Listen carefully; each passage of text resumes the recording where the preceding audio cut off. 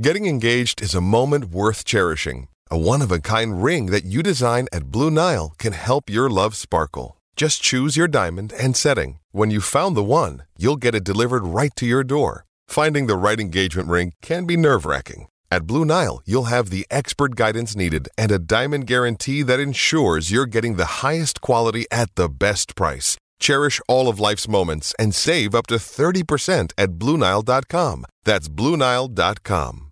Hey sports fans, Coach Nick here, and I just wanted to drop in for a quick second to tell you that this podcast is really gaining popularity, and in order for us to continue growing like this, I'd love it if you could rate and review us on iTunes. Plus, I'm always excited to hear feedback and continue to improve our content based on what you want to hear. I know I'm in. Are you? How does Zach LaVine's ACL injury impact the Timberwolves? Did the Warriors steal the playmaker that the Cavs really needed? What does it mean to choke in a game? The only question left is, say it with me, you win?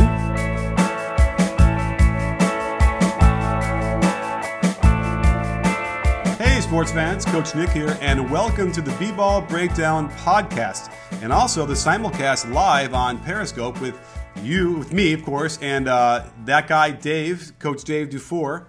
Dave, thanks for joining me today. Again, as always, on Mondays, we do our podcast, and it's kind of exciting to kind of do this on two platforms at once.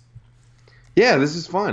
We have a good time doing the live post-game shows, so we figured we would make ourselves even more accessible. So, yeah, let's see how it goes. Yeah, so strap in, sports fans, because we're going to have a nice, great conversation. And if you miss any part of this, you can always listen to it on iTunes pretty much after this is over. And then don't forget, we're going to do something new as well, is we're going to cover the Louisville, Virginia game. We're going to do some college basketball. So we'll have a halftime and a post-game show today, later on. The game starts at 4 p.m. Pacific. So join us here and hopefully Facebook Live and YouTube as well for that. I'm excited about that. Are you, Dave? Yeah, I think it's going to be fun. In the lead up to championship tournaments and the Final Four, we figured we might as well start watching some of these games and talking about them a little bit, get familiar with them, and we're starting with what should be a good one with Louisville and Virginia both in the top 10. So yeah. I'm excited to see, the Virginia Pack line defense and see if that's going to sway me to be more of a proponent of it. I'm not always that excited about what they do. And by the way, one of the reasons, and I kind of got into it on Twitter a few weeks ago, was this notion of you cannot give up baseline. Like it's as if it's all hell will break loose. And I remember learning that when I was a kid, like running 2-3 zone. You stand out of bounds if you have to, but what I've shown a couple of those tweets was you could ride the guy under the basket and all the way out the other side, and it's nothing is lost. And yet, of course, a couple of clips I used an example like the guy could have had a pass on a cutter and he missed it, whatever. But still, sure. The point being that it doesn't have to be the end all be all, and yet, here we are with that, and people were getting angry at me as usual. Well, I don't know. Growing up, ours was always no middle, and if you can force a guy baseline, the baseline acts as an extra defender. Mm-hmm. So we were always taught to force baseline. Maybe that's just my East Coast, basketball training. But yeah, that's how we were. Because, when you have good ball handlers and guys that are good at penetrating, if they're able to go middle, it's not hard when the defense collapses in the middle to hit shooters on the outside. So we were always taught, you want to send them baseline. Absolutely, and that's an extra defender, yeah, like you said. So, all right, well, let's move on to some of the pending news of the day in the NBA. And by the way, if you're out there at Periscope, give us some hearts. Let us know you're out there. I love to see the hearts going. Yes, love them. And then if you have any questions, we can probably try and grab a few while you're going on. I think we've got a few. Okay. You can pull them up, yeah. Well, I see right now the best player, Lonzo Ball in college.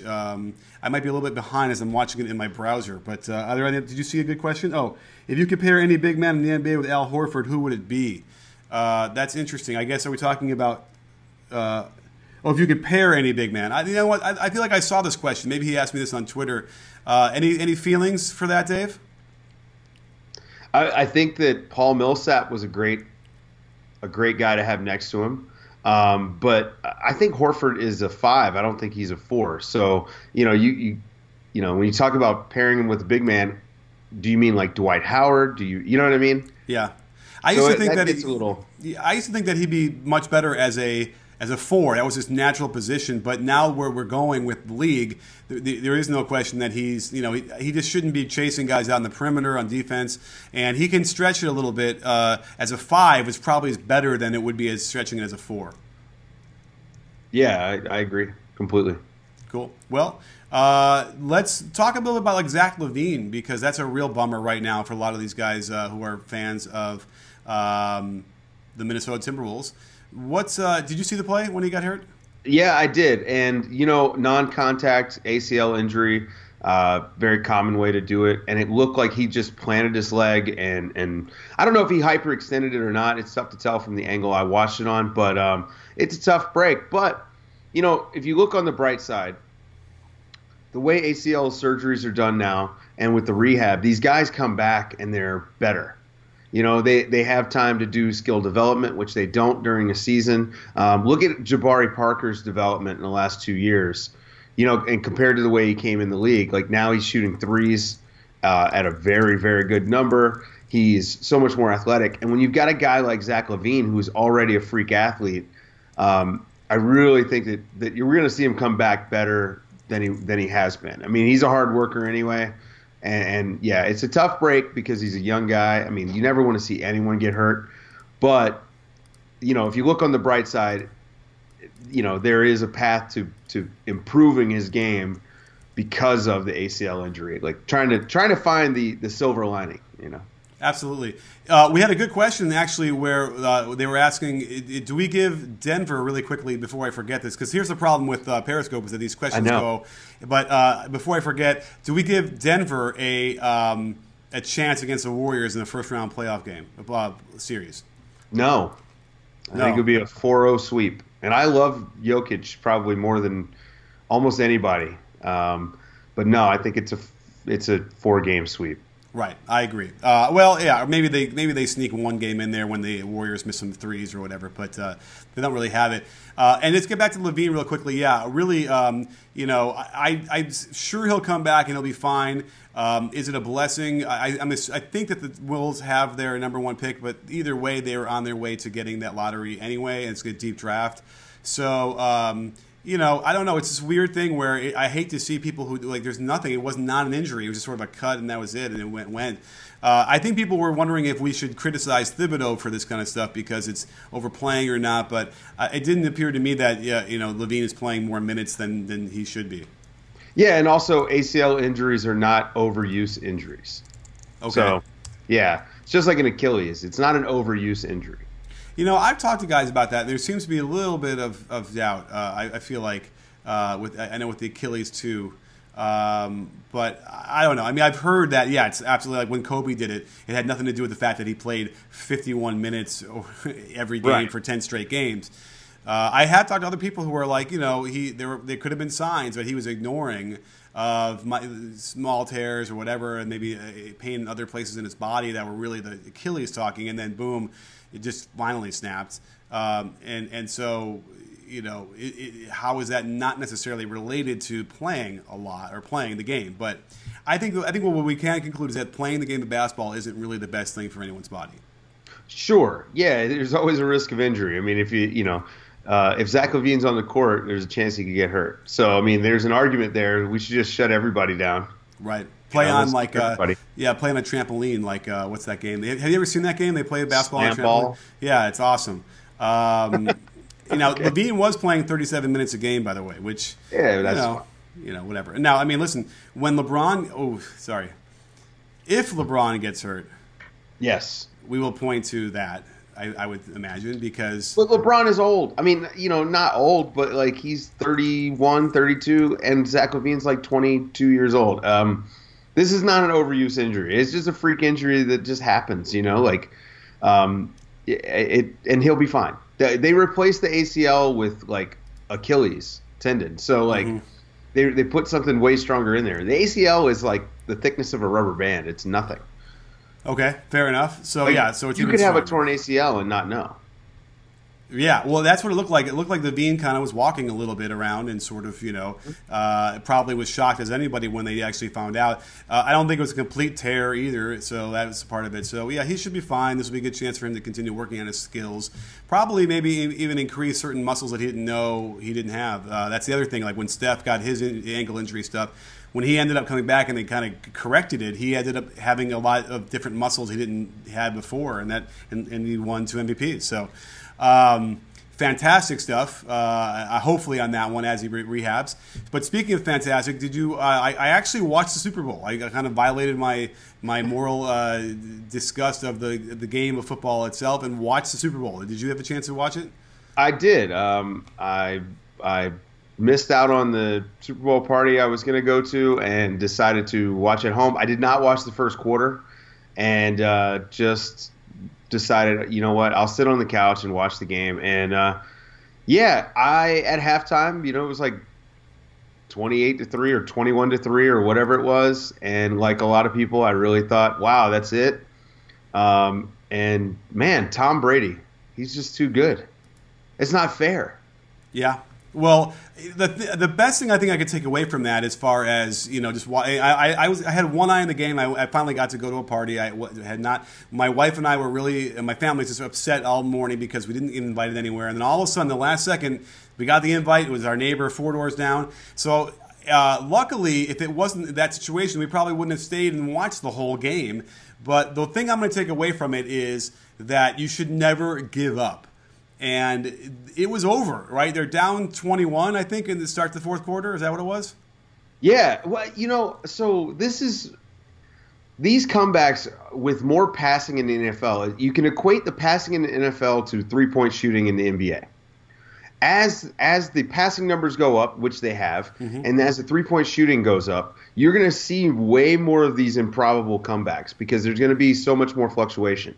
Guys will get hot from 3, and all of a sudden, it's easy to. In the NBA, if you can shut down your opponent 7 straight possessions and hit 7 straight threes, that's a 21-point comeback. So we're going to see more and more of these as it becomes more prevalent. This is the effect of analytics on football. Yeah, and that way I had not envisioned that we were going to be able to make that comparison. So kudos to you. I suppose the long 2 is the run game in football. And when you watch them run the ball now, because I don't really watch football anymore, but like it's like, why are they doing that? And when I'm watching, like you're going to get like 3 yards. And you're going to waste a down to do that. And, I wonder if we're going to move to that as well at some point where it's not going to be hardly any running. But that is a great point. Now, the other question that I had was, does this mean that there was simply no adjustment made by the Falcons? Like they were just cold from passing and then got hot and it was simply a matter of them getting hot? Or did something change that like unlocked the passing game? Yeah, I don't know. I mean, from watching the game, it really just looked like the Patriots came out and made a great adjustment at halftime. The Falcons didn't milk the clock like they should have. When you've got a lead, you want to burn time off the clock, especially in football. And they just didn't do that. And next thing you know, the Patriots are right back in it. And then when the Falcons needed to move the ball to run time off, when they needed a first down, they just couldn't get them. So, yeah, but it was fun. It was a fun game. It was a lot of fun. The commercials were pretty decent. It was the most political Super Bowl commercial set I've ever seen in my life. Huh. I kind of didn't keep my eye on it, as I'm realizing. Give me an example of something that was political that you saw in the commercials. So Audi did a commercial about equal pay. 84 Lumber did a commercial about immigrants coming from Mexico. It felt like every other commercial was something, some political statement. I can't remember that ever happening in my lifetime. So yeah, well, I mean, obviously that's a focus group. Like they're doing the numbers, they're looking at that, knowing that they can, it won't be a problem for their brand, I suppose, because obviously that's the name of the game for them. So. It's times being what they are. If you've ever read Rosencrantz and Guildenstern Are Dead, the times are wicked, I suppose is what they called it then. And so this is where we are. It's a fascinating time, and probably in some respects, fascinating could be positive in some ways, but certainly negative in a lot of other ways. Yeah, absolutely. So back to, let's go back to basketball. That's why everybody's here watching. Which yes. Thanks again for watching on Periscope. So give us some hearts. I want to see some hearts. I love when they fly by. Hey, yeah. I love it. Thank you. That's insane. So the Warriors signed the playmaker that the Cavs needed. Briante Weber. Yes. How do you feel about that? Briante Weber is someone that people don't really know much about. Dave, I want to throw it to you. Give us the lowdown of what he was doing in the D-League, where he played college ball, and what kind of player he's most comparable to. So he played at VCU. So he played for Shaka Smart, and they had the Havoc Diamond Press. So he's a high-intensity player. Reminds me a lot of Patrick Beverley, kind of a smaller guard, 6'2", 165 pounds, maybe 170. He looks like he's filled out a little bit. But in the D-League this season, he's scoring like 16.5 with 7.5 boards and 7.5 assists, shooting 36% from three. So the guy can play. And I've watched some of his D-League film just because he's a guy. I mean, I went to VCU, so I kind of followed his career, and I love his tenacity on defense. I'm also a huge Pat Beverley fan. And so I was watching some tape on him, and I was just thinking, wow, this is a guy that should be a backup point guard in the NBA. I'm surprised that he hasn't gotten more of a shot. He's fully recovered from his knee injury, and he looks good. And, man, the Warriors got a steal. It's funny because you're talking about a guy who is like a playmaker. He can handle the ball. He can make some plays on both sides of the ball, and he's got a lot of ability. It's almost as if there was someone else who might have been able to use this player. Yeah. I mean, they totally stole Cleveland's playmaker completely. Yeah, and it's almost funny because LeBron goes public and says we need this stuff, and he's basically calling out the front office, which I think is shitty. And yet they miss it. It's weird because remember, like the way the D League works, he was a free agent in the D League. He could have signed with any team, and here he is now. What I'm seeing from him is Patrick Beverley is not a bad comp, and when he's ripping guys in the D League. Now remember, the D League has major talent, major ball handling talent, and if you're going to be cold ripping guys in midcourt. I mean that's impressive stuff, and the fact that he can shoot a little bit, he hops into a lot of his threes, so I'm already in love.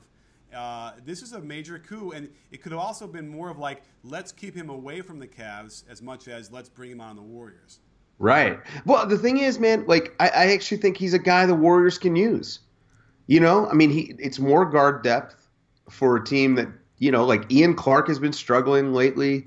McCaw has looked good in flashes.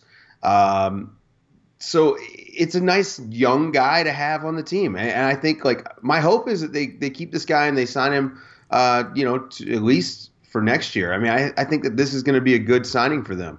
As they're trying to keep minutes down on their starters. You don't know what's going to happen with Iguodala this summer and with Livingston. So, defensive guard depth is important for this team. And if you look, I mean, they're probably going to lose Ian Clark this summer. He's going to get paid, and deservedly so. He's a good player, and so he could be the Ian Clark replacement potentially. Yeah, if it works out, And then McCaw can replace Iguodala. And they might not miss much of the beat at all going into next year, which is, I mean, listen, I like Iguodala and I like Ian Clark, and I'd feel bad if they're going to, well, certainly Ian Clark is going to be in a good situation next year regardless, but I love this idea of like developing talent, finding them, bringing them in, plugging them in. It's kind of like I can't believe I'm going to bring football up again, but the Niners used to do this, right? The Niners, from the Joe Montana years through the Steve Young years, would just keep plugging guys into the system, and it was like the all-star, amazing player after amazing player. Yeah. And so, I'm excited to see what he does. Hopefully he gets some time. I wonder if we might see Steph Curry take a game off. I know he just missed a couple because of the stomach flu. Apparently Kevin Durant's ball hogging right now, which I don't know. I don't know if I agree with that, but Well, he didn't ball hog in the game they lost to the Kings, where he took like I think 10 shots and missed a whole bunch. It was a weird game. I don't know. You didn't get a chance to watch it. It sounds like, but I watched the first half and then the fourth quarter, and it was weird. And certainly, the Kings. The Kings obviously have some things to offer when they are out there on the court, and then certainly it was like basically the boogie fest where they just went to him, and it was a fascinating matchup, almost worthy probably of a breakdown of just watching Draymond go one-on-one against Boogie, and them taking turns getting each other was really amazing. But you saw the last shot of the game, right? As a coach, you got to say, well, listen, we ran a great play down by one, we get a layup, and Steph just misses it. What are your thoughts on that? Yeah, you know what? I know where you're leading me with this conversation, and sometimes you just miss a shot. And I'll take Steph Curry on a layup over anybody else. I mean, he's the best layup finisher in the NBA statistically and, from the eye test. So, if you're going to miss one, hey, that's going to happen. I guess so. I mean, I thought what he should have done was, and people were asking me about this because it's like, because we can get to the choking notion of it in a second. But he kind of had to adjust a little bit because the defender came over really hard to Tolliver to contest. So great contest, but he should have then in the air brought it back down, wrapped it around, and given it to Iggy, who was coming in bounds for the winning layup. And then even more time would have gone off, and then it would have been impossible for the Kings to get a good shot off. So is that water sponsored? No? No. Okay, good. We'll get a sponsor for that because this is not sponsored either. We need a sponsor. So anyway, if you're listening to the podcast, you don't know Dave just took a drink of water from his probably his eco-friendly water bottle. Yeah, exactly. And I'm drinking out of my my Arrowhead, non-recyclable or recyclable thing. So anyway, The point being is, I think he choked, and I now got into a weird semantic argument on Twitter right after that about what choking means. Dave, come on. When you get an open shot you can make that for the game in a really, tense situation and you miss it, that you choke. That's a choke. That, Charles Smith choked against the Bulls in '93. Like, that's a choke, isn't it? I guess. I mean, yeah, you may have choked that spot, but for me, like, I saved choke. I think he just missed a layup, right? Like, I saved choke for like Christmas Day when the Warriors blew like a 25-point lead and lost. The 3-1 finals comeback as a choke. That's a choke. For sure. Okay. And the Thunder choked before that, right? Like, so. Well, okay. So, so your choking seems to be limited to a sort of a team-wide macro assessment of it, right? Yeah. Okay. Because to me, I guess I'm much more focused on the details. Like, choking is the guy who misses the shot. Okay. So if you miss a three to win the game, that's a 40% proposition, right? So you're not necessarily choking, but when you get a layup, when you get like a little floater from 4 feet, like that to me is like, you lost your concentration for a second. The sphincter got tight. Like that's choking to me. So especially a 70% finisher on layups, right? Yeah. And that was a gimme layup. I mean, if you were gonna call one shot a choke, and you called that one, okay. Okay, now how about this? Is a turnover a choke? Like, was the turnover to James Worthy by Sleepy Floyd in '82? When he turned the ball over when they're down by one after Jordan hit the shot or whatever. Is that choking? I don't know, man. It's tough because you're pressing in that situation. You're trying to make a play. I don't know. I think choke is such a harsh word, and this is mostly semantics. It's not like. There's no real definition. No one's ever defined it. This is just more like semantics. I feel like choke is a harsh word for when you mess up. I don't necessarily think it's always about the pressure. Sometimes it's about the situation. Like, again, you got 3 seconds to get the ball down court. You're more likely to rush and make a mistake. Right. Okay. So that's different, and I agree with that. But I will say they ran the play. It was really physical. He cut back door as another option off of the out of bounds play, which is a really great read. Terrible defense, I thought, by the Kings anyway.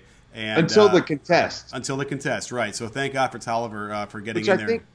I wonder if Curry expected contact, and that's kind of why he short. He kind of went a little short on the layup.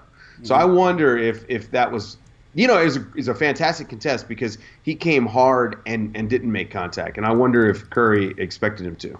Right. Well, okay, that's fair enough. And as we all know, I think a lot of times the natural inclination as the guy is coming, you do shoot it shorter as an adjustment to, like, sometimes you want to shoot it harder because you're thinking, oh, I got to rush it or whatever, and it comes out harder than you want it to be, and then you try and adjust in midair for that. And, whatever. It's a loss. It was a brutal loss.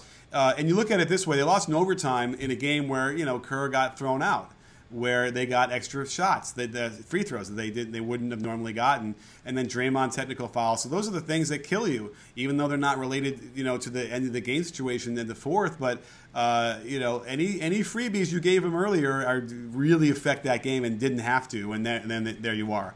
Yeah, absolutely. I mean, if the back to the Super Bowl, if the Gostkowski did not miss that extra point last night, then the Patriots aren't going for two consecutive touchdowns. So, I mean, every point matters. This is like if you win a game in November, it counts just as much as a game you win in March to make the playoffs. So, everything matters. And at the point where Kerr got kicked out, it was on a 2-shot shooting foul.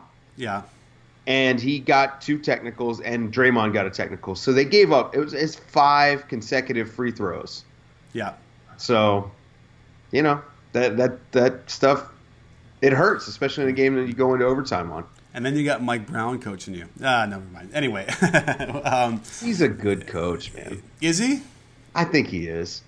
He is. The thing is, whether he's a good technician or not, he has the players' respect. He wouldn't be in the NBA as long as he is, as long as he has been, if players and other coaches didn't respect him. And that matters.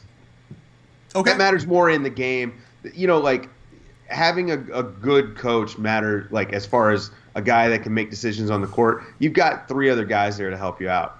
But for what he was doing, it was fine. Okay. And by the way, this reminds me of watching the other game from last night with Russ. Let's give him some props because he came down in the clutch and was really good, and basically, enabled him to hold on. And he was hitting these like 15-foot bank shots. He had a couple of those, and people kind of yelled at me because I'm like, I don't really remember him banking a lot of those, and those are tough.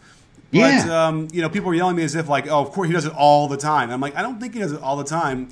But, and they weren't necessarily, it wasn't like a bank swish kind of thing. It was like wham and then roll in. But either way, I want to make sure he gives it some props because he played well down the stretch and pretty much that last 3 that he hit, while again, was kind of like, what? But the mechanics of that shot where he swayed his feet forward, it looks so good. And he's been shooting a little bit better from 3 recently that all of a sudden now you're like, okay, maybe the 3 is a viable shot for him. Yeah, he iced that game completely. First of all, I never expected Oklahoma City to be in the playoff picture. But they're the 7th seed, right? Like, I mean, they're comfortably the 7th seed. They're going to be the 7th seed when the playoffs come. And I really thought that we would see a huge downturn with Cantor out. Russ has been fantastic, and his fourth quarter stuff this season has been incredible. And the craziest part about it is what's coming. You know what's coming, and you just cannot stop it.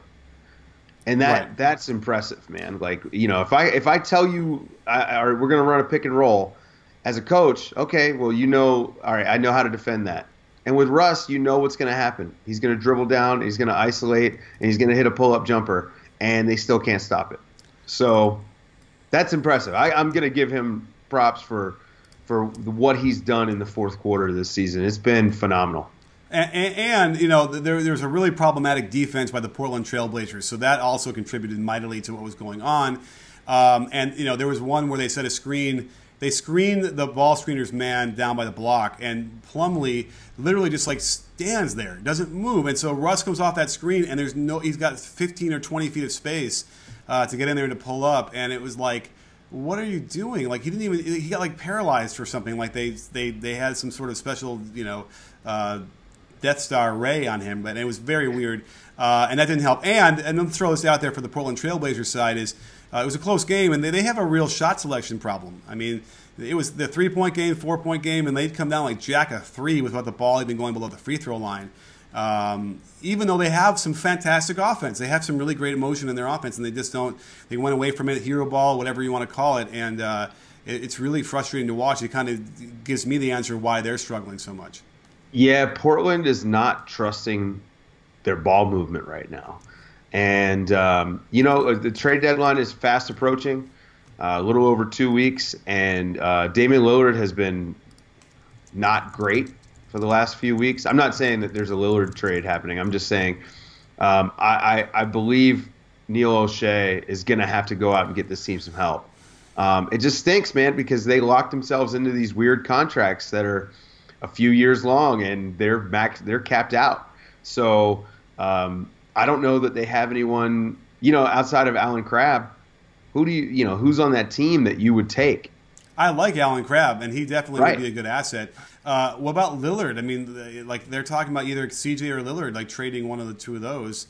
It would be extreme, but it could happen, I suppose.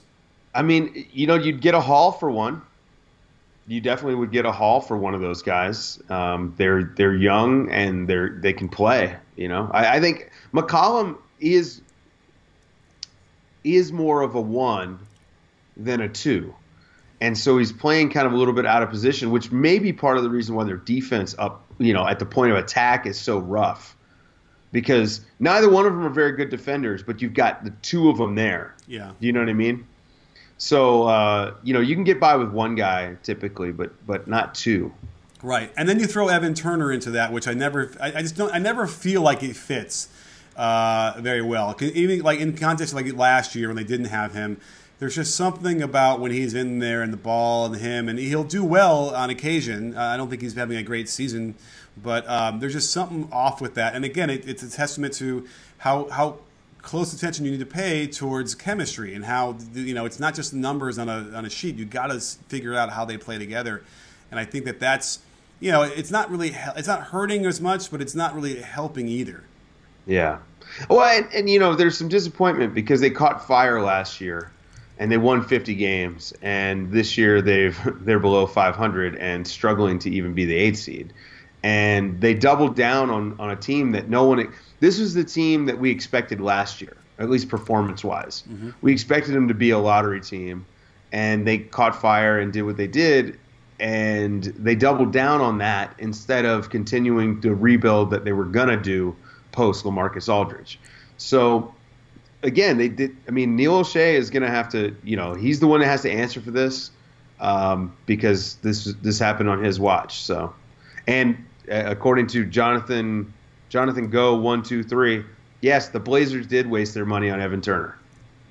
Good. Terrible. Yeah, it wasn't necessary. They didn't need to do that with Alan Crabb coming back. They could have just rode that 3-guard line up there without having to even have somebody else who's just like a complimentary player that could play some D in that role instead. And it just didn't work. And then Ezeli, that's the big problem as well. If they got any kind of normal Ezeli or maybe like a little bit of an improved version as he continues to progress, and you couldn't plan that he was just going to be out the whole time. I don't think. He would solve a lot of their problems, and then that would have made like maybe one of their other big men as an asset they could trade as well to upgrade. So, a couple of things that line up poorly, and then here you are, and are they going to make the playoffs?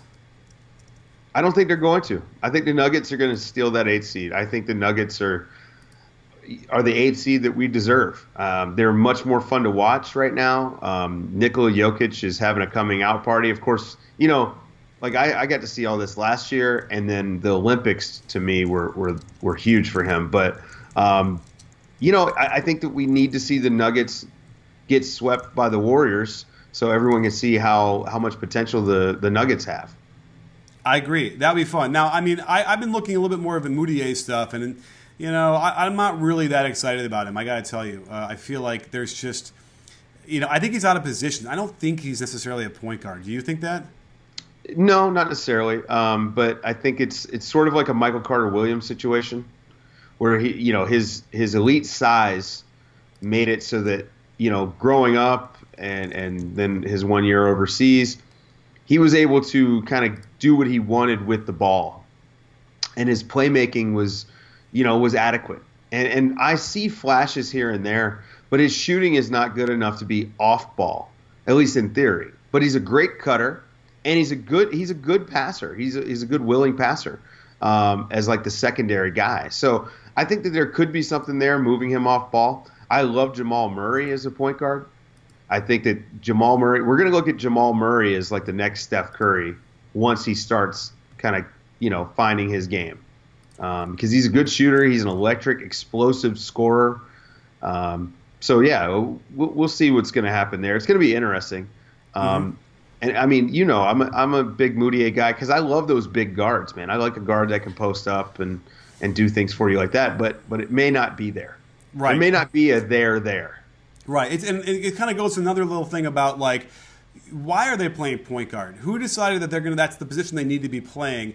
Russ, listen, I'm not going to get into the merits of whether Russ is a good point guard or not. I mean, obviously he's an all-star. He's doing his job very well. But it was weird that he didn't really play it that much in college, and then all of a sudden was just like, okay, you're going to be a point guard. Same with Moutier, and then especially in the context of this draft.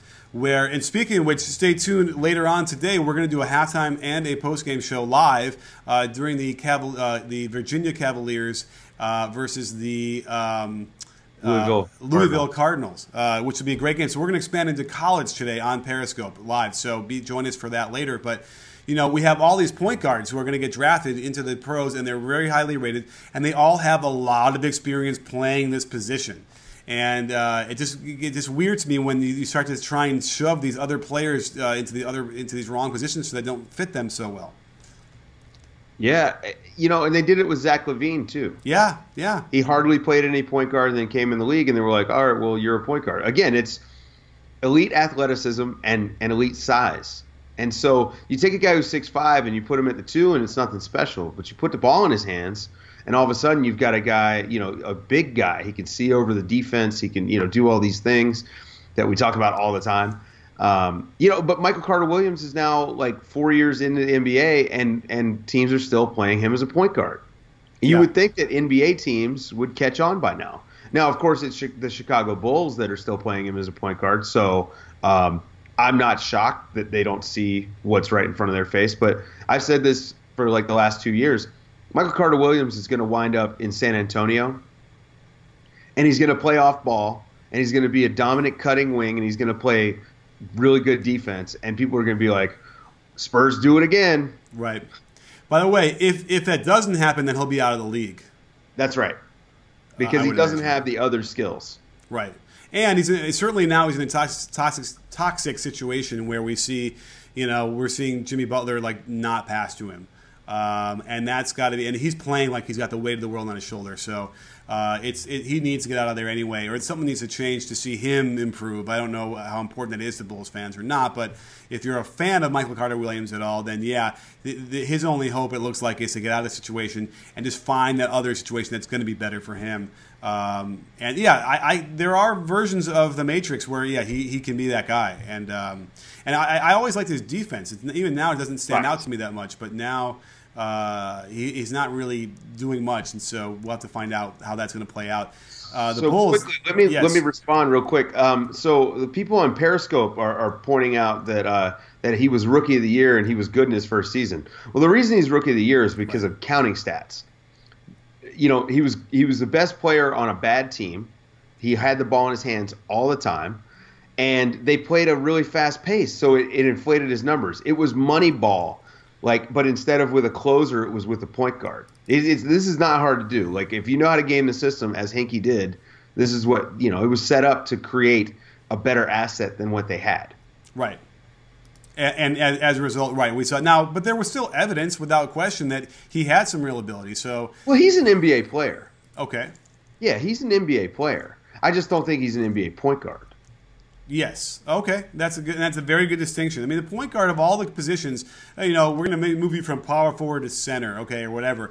Like that's a little bit of a transition that it's more viable or easier to make. But when you're talking about like throwing him at a point guard of all places, that's still the one position that you need to have a lot of nuance and a lot of experience and a lot of understanding of how that works.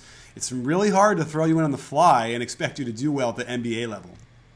Yeah, I mean, there's just so many things. Like there's primary reads, secondary reads. There's all these things that you've got to be responsible for. And also, man, it's really hard to be a point guard in the NBA if you can't shoot.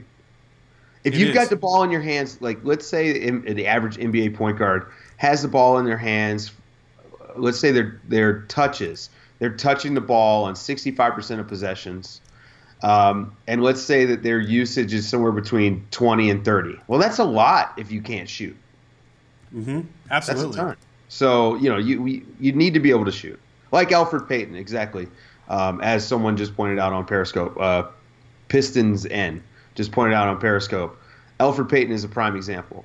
Good luck winning with a guy like that. And I like Elfrid Payton's defense, but, man, not being able to shoot is a killer.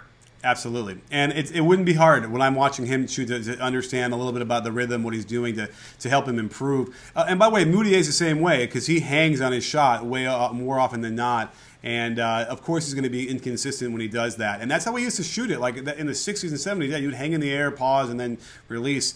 It's too hard, especially from any kind of distance, to shoot that way consistently. So, you know, it's weird that these little things would be easy to go over. At least, I mean, who knows? Maybe it wouldn't, but it just seems like they should try that, get that ironed out, and he'd be a lot, you know, in business. Which reminds me of, you know, again, to go back to Briante Weber, you know, he has a one-motion shot, and it looks really nice. And then also brings us back to another little guard. Speaking of point guards, is Yogi Ferrell. We did a breakdown. If you haven't seen it, go on YouTube and watch my breakdown of his amazing game. He had 32 points and led him to the win for the Mavericks. Out of nowhere, out of Indiana, a guy who played a lot of years in college and was very well polished. Why, you know, Portland kept going underneath every screen as if he wasn't a shooter, yet it would have taken you 10 seconds to look at the scouting reports and know that he was a good shooter. Yeah, was it C.J. McCollum or Dame that said that was the game plan? Oh, I didn't even see One that, of them and I said wish it. I would have seen that. One of them said it, and to me that was like they just completely threw the coaching staff and scouting team under the bus. Yogi Ferrell is a good shooter, and what do you think, Cleveland? Is he a good playmaker? I mean, he was in the D League up until 5 days ago, or 6 days ago, whenever it was that what's his face? Who got hurt to give him the spot? You mean Darren Williams? No. They had another 10-day. Why can't I think of the guy's name? Oh, I don't even know. Anyway, so yeah, he was just in the D League. So the guy can shoot. He's a good playmaker. He and Seth Curry are playing really, really well together. Mm-hmm. It's been pretty fun. I mean, that was a fun game. I mean, he dropped 22. Now, I don't know about doing the Jordan shrug. But yeah, I mean, that was a fun game to watch. I really like his game, and you know, again, back to Portland, they're having some major issues on defense, and at some point you have to start looking at the coaching staff, and you have to say, you know, are these guys? Is it scheme? Is it talent? Is it both? You know, I think some heads could roll this summer. Interesting. Who? I don't know. Like, you can't fire Terry Stotts. You just can't. Like, he's too good of a coach, and you can't give him up. Plus, they just signed him to a longer deal, and I don't think Paul Allen is interested in firing coaches, you know, with like 4 years left. Right. So I don't know, man. Like, I don't think a Damian Lillard trade is off the table. Yeah, I agree. I mean, I think it's either CJ or Dame. And you know what? The question now becomes is who's having a better year? Is CJ playing better than Dame? And the numbers, it's tough. It's like there is something going on there. And when you mentioned that CJ is probably a better one, It's interesting because he definitely has that ability. He shows the ability to understand when to be aggressive at a shot and when to kick it out. Dame doesn't always do that. He seems like he's much more about shooting than he is about setting his teammates up. So, and then again, with their offense, it doesn't really matter. That's sort of, you can pretend that Dame's the shooting guard. It only matters on defense, right, for them. Right. And that's what's killing them. But there's a great question here by David for Braves HD asks, can we agree the Wizards are playing the best in the East? I would agree. There's your boy, totally John Wall.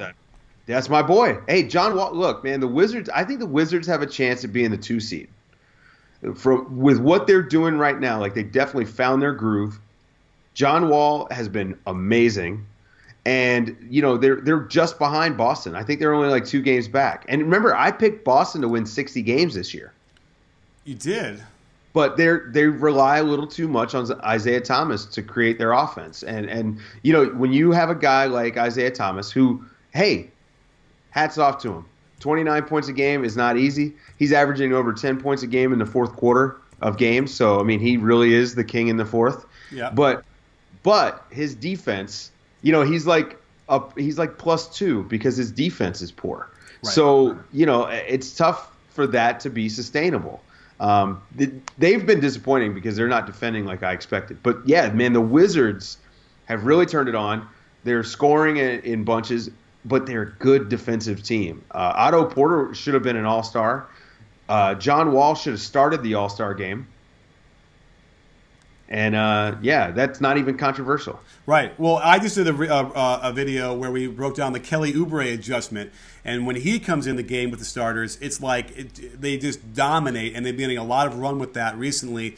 And it's great to see him. He's kind of like that Kent Bazemore guy. But I think he's better than Kent Bazemore and will be better than him in a lot of different facets. And they're both sort of this, similar kind of players. But Oubre's really just been a revelation and a great pickup for them. And I know they were happy with them and really wanted them, I think, when they picked him in the first place. But he is now developing into that guy, and now they're deep. And John Wall, the only problem I have with John Wall is his synergy numbers, when you're looking at like his efficiency, are not great. And it's, his shooting isn't always great. It's up and down. But when you combine the points and the assists, he jumps right back up there with other point guards, and so that's the indication there that that he's doing some really good things. And then defensively, half the game we're getting the John Wall we know on defense, and the other half is sort of average. Yeah, and remember, he's still bouncing back from that knee surgery. Oh, okay. Yeah, Brian Windhorst just put out a piece today where he was talking about it. I mean, John Wall, like this summer, was using a walker to get around, right? Like, so I'll give him 50% of the defensive plays. If he wants to kind of take a break, that's fine, because I'm getting John Wall defense on the other ones. And in crunch time, he's been fantastic on defense. I mean, to me, he is he's probably the best defensive point guard in basketball. When Chris Paul's not playing. Yeah, good point. Forgot about Chris because he's been hurt. So right. Well, listen, I don't want to forget about anybody else. So, but as we wrap up this show, we want to make sure everyone knows to check out our halftime and postgame show. We're doing college today, the big Monday game on ESPN, Louisville versus Virginia. I don't know why I can't remember that, but that's who it is. And so check out halftime and postgame on the Periscope. We're going to try and get it on YouTube and Facebook Live all at the same time. And let us know what you think about this. Hop on Twitter and tell us if you'd like to see this is our podcast. This will be up in a few minutes on iTunes. And if you'd like to watch us and do it this way, let us know. I think it was a really fun time. And don't forget, sports fans, at B-Ball Breakdown, we're not a channel, we're a conversation. You in? You in, Dave? Yes, I am.